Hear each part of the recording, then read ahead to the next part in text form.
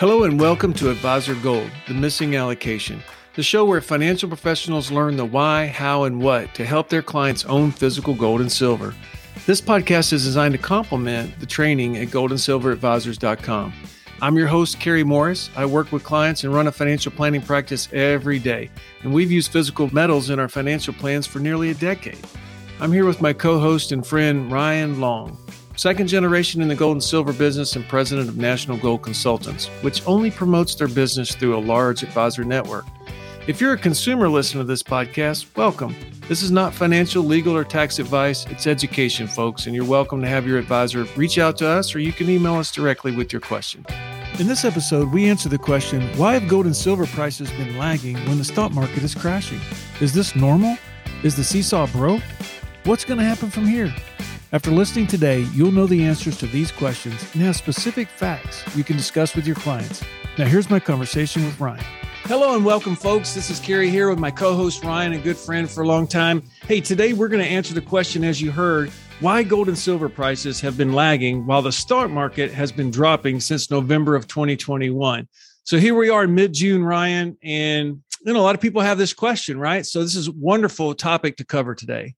Absolutely, Kerry. I think a lot of people, when we talk about how gold and silver have this counterbalance mentality inside of your portfolio, they want instant results, right? You're an American. You want instant rice, don't you? Absolutely, man. Hey, it should flip right away. It should. Well, and sometimes, Kerry, it does, but for 99 out of 100 times, it always has a delay. And that's what we're experiencing right now. We saw this, in the 87 crashes. We saw this at the Y2K crash, the 2008 type crash. That's right. It's one of those things, Kerry. Gold and silver is doing exactly what it's supposed to be doing right now.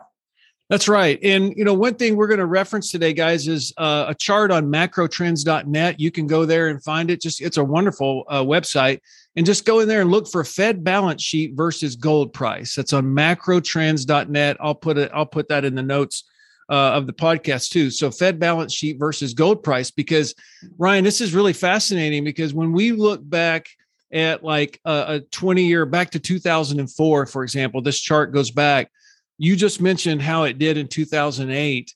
And during all those years of when the Fed first started doing quantitative easing, it's so fancy I can't even pronounce it, right? When they first started printing money out of thin air and started that in 2009, when you look at this chart, you could see how the price of gold just rose right with it, right? So yeah, go ahead. Absolutely. I mean, if I'm looking at this chart, Kerry, you can see in, end of 08, first part of 09, when we had this massive quantitative easing, the Fed's balance sheet rose quite substantially. But actually, in fact, as soon as they started that printing press, you actually see gold, in that chart actually immediately go down in retrospect. And that's as it always does. Exactly. And that's the thing that every person scratches their head. And in my case, my head is very bald. There's nothing to scratch up there. But in all reality, this is exactly what we're seeing happening right now. When we look at the massive money printing that we had during the 08 crash of the $3 trillion, it was over 3 years. Eventually, it just took several months. The gold price then adjusted to the Fed's balance sheet. And by adjusting, that's why we saw the large increases of the gold prices during that time, Kerry, right? Yeah, they run neck and neck after that first drop. So two things. Let's stay on 2008 for a minute before we switch to today. I think it's worth taking a minute here. We always see, you guys, the paper share price, i.e. the spot price is kind of connected to the paper share price, GLD, SLV. Hopefully, you know what paper shares are by going through our other training. We always see that sell off, just go down right with the big market sell off. While that's when that gap starts happening between spot price and physical price. So today we're talking about both. So sometimes we're going to be kind of talking about spot. Sometimes we're going to be talking about physical. Just know that physical price is always higher. It's just a matter of how much higher. And so, Ryan, back in 08, when all that happened, it took all the way to about May of 2011, right, for gold and silver prices to peak out. Right. Yeah. Shoot, Kerry, we saw silver as low as $9 right before the 08 crash. It went down just like everything else did. The spot price did. Right. By the time of May of 2011, silver was near $50 an ounce. It just has to run its course. And it's the whole idea behind it, Kerry. We always like to say, and we say this in our advisor training, a silver dollar today buys me 10 gallons of gasoline. Well, what did gas hit in the peak of 2011? It hit $5 a gallon. I mean, go figure. Here we are. Yeah. Yep. I remember standing at the pump at Costco and seeing that. And what you just referenced, though, where silver hit almost $50, you're talking about spot price. But listen to this, everybody. Here's answer for them the question: what were your pre-33s selling for when spot was about 50? You were having to pay almost 80, right? Yeah, we hit as high as $84 a coin at that time. It's just simple organic supply and demand. Yeah. So do you guys hear that difference? That's that organics, what we call a pure supply and demand premium over spot, because people love their privacy. They want to own something that is very private. So just to recap, the point is in 2008, as the Fed balance sheet historically first started going up, and when you hear us say Fed balance sheet going up, that means that we're printing money out of thin air. Fed's buying all types of assets, and that's what we mean by their balance sheet. Is they're buying mortgages, they're buying just all this junk and toxic stuff, right? So that they started to pull some of that spending back in 2014, 2013. And so the Fed balance sheet kind of levels out then to 14, 15, 16, 17, and actually goes down a little bit in 18 and 19. Well, when it started going down, the price of gold started going up, actually. That was really cool in 19. But so that gives you a little historical reference where we've always seen the counterbalance happen. Sometimes it takes time. Most of the time it takes time, as we stated in the beginning of the podcast.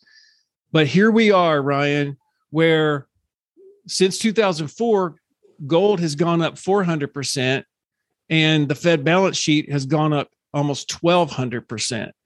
So just to give you guys a visual, I'm looking at the chart on February of 2020, and all of a sudden the Fed balance sheet goes straight up because they printed $3 trillion in 3 months, and then keeps going up even after that. It went straight up all the way to June of 2020, and then keeps going up all the way to this chart ends May of 2022. I mean, June of 2022. It's a very relevant chart.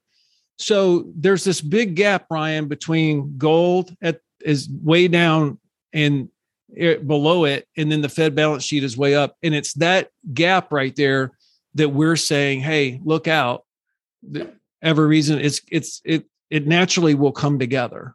Yeah, we've got this financial hurricane coming, Kerry. I mean, it's the market turmoil that we've seen in the recent days and months.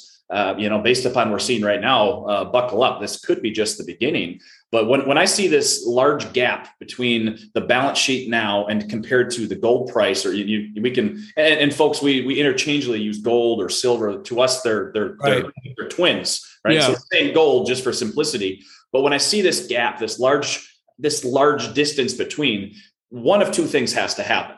Either the federal balance sheet has to decline substantially, which we know that it's the federal government. We know that's a very slim likelihood, or the price of unless they default. So if they default on everything they owe, and they pardon my French, screw us all and switch to a digital currency, you're talking about mayhem. But go ahead. I didn't mean to interrupt you, but but it's not going to happen. If the mayhem does occur, though, Kerry, I can tell you there's one thing, that the price of gold and silver will not be down or at these levels. That's for sure. But either the Federal Reserve balance sheet has to shrink to get back to, essentially that relationship with gold, or gold has to create that distance or that gap and slim it down. So what we're seeing here is we're looking at the end of this quarter here. We're looking at right now, we're sitting here end of June, and something has to give here. And it's going to be pretty exciting to see, Kerry. And if I'm a betting person, I know which way I'm betting on. Yeah. So let's just talk about silver, for example. Spot today, as you and I are doing this here on June 17th, we'll just date this episode because it's so timely. Is spots at $22. And our pre-33s are going in the mid 30s. So normal, that premium there, that gap was kind of established after COVID. Our pre-33s responded right away and went up 22% actually when COVID hit. Market dropped, spot price dropped, but those pre-33s, our physical went up, as well as our IRA bullion that's held at the depository for our IRA clients. But we're in the mid 30s, and what we're trying to say, everybody, is that there's never been a better time to do something. And we're not making this podcast to create, to try to sell anything. It's just that's where we're at. So theoretically, if you raise that 30, let's call it $35 times eight times, that would be a silver price of $200 something. Right. Coin, right. Yep. So, and that's just simple math so even if it meets it halfway, then it's a 2 or 3 times multiple of where it's at now. Right. I'll even go a step further, Kerry, and put it in more layman's terms. Please do. where are gas prices right now? Right. Nationwide average just a titch over 5. The large commodity funds, the large banks are predicting, by Labor Day, nationwide average is going to be over 6. I hope that's not the case, but here we are. We go back charts, and I've got charts going back to 1950 comparing a silver dollar's price to 10 gallons of gasoline. Well, 1950, the price of a silver dollar, if you were to convert that to, call it digital dollar and to pay with gas, that would get you 10 gallons of gasoline. In 2020, even up all the way through 2021 and first part of 2022, that same silver dollar would buy me 10 gallons of gasoline. Well, with all of this large disconnect, we talked about gold compared to the Federal Reserve's balance sheet. We can make that exact same comparison with silver going, hey, if we're at, call it 35 for round numbers, and the price of gasoline is 5, well, we need silver right now to get to that $50 number, or at least that silver dollar, just to go back to what it always has done. Okay, so that's an easy example that I look at and go, if I'm screaming something right now, I'm saying on sale. Yeah, that's a perfect example. And so at the expense of possibly getting a little too technical today, everybody, even referencing a chart on a podcast, we wanted to cover that. It gives you something to go look at. The example Ryan just gave. And the purpose of this is not even to say, oh, it's going up. The purpose is to answer the question, in case you have it, of, hey, the market's been dropping like a rock. To come back to that, since roughly November 15th of last year, the NASDAQ has dropped 31%. So if you guys click on a year-to-date chart, you're going to see like 17% or so right now. But if you really go back to the peak before it started dropping, you're going to see the S&P and the NASDAQ over 30% down right now. Okay. And so one could easily think, and that's why we're answering this question for you, one could easily think, well, hey, why is my gold and silver not jumping up faster and higher? And we're just saying, hey, it's completely normal. The old example of the beach ball being held down in the deep end of the pool, that pressure is there, is what we're saying. And we always kind of refer to the spending of the Fed as throwing gasoline on the fire. This problem already existed before they printed the $3 trillion. There's been a big disparity created there now. And so, the likelihood of them, let's just give a quick little bonus thought, Ryan, because I was having a conversation with a client this morning, the likelihood of them doing any other stimulus right now, when they're trying to raise interest rates, they're trying to stall inflation, it's very unlikely, right? So it's like the Fed is backed into a corner now. Oh, and they are. The Fed is backed into a corner, raising rates. Well, now pretty much a recession is imminent here, Kerry.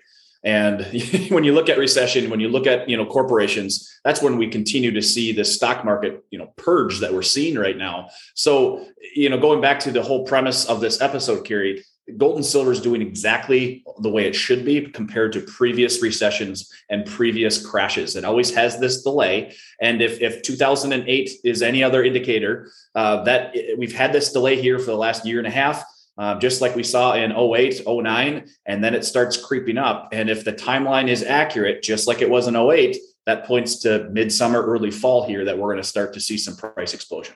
Yeah. So we'll see how that plays out. I hope this helped you today. It's a long-term hold anyways. this isn't a short-term trading kind of thing, but we still like to answer these questions. Just be patient. If you want to have a chart on this, just reach out to Ryan or Nathan and his team. And what I mean is the chart of historical market downs, the down markets back into the 70s where gold and silver has always responded. You'll see the timelines there on how it did and what we're referencing. So again, hope this helped. From Ryan and myself, have a great day, and we'll see you in the next podcast.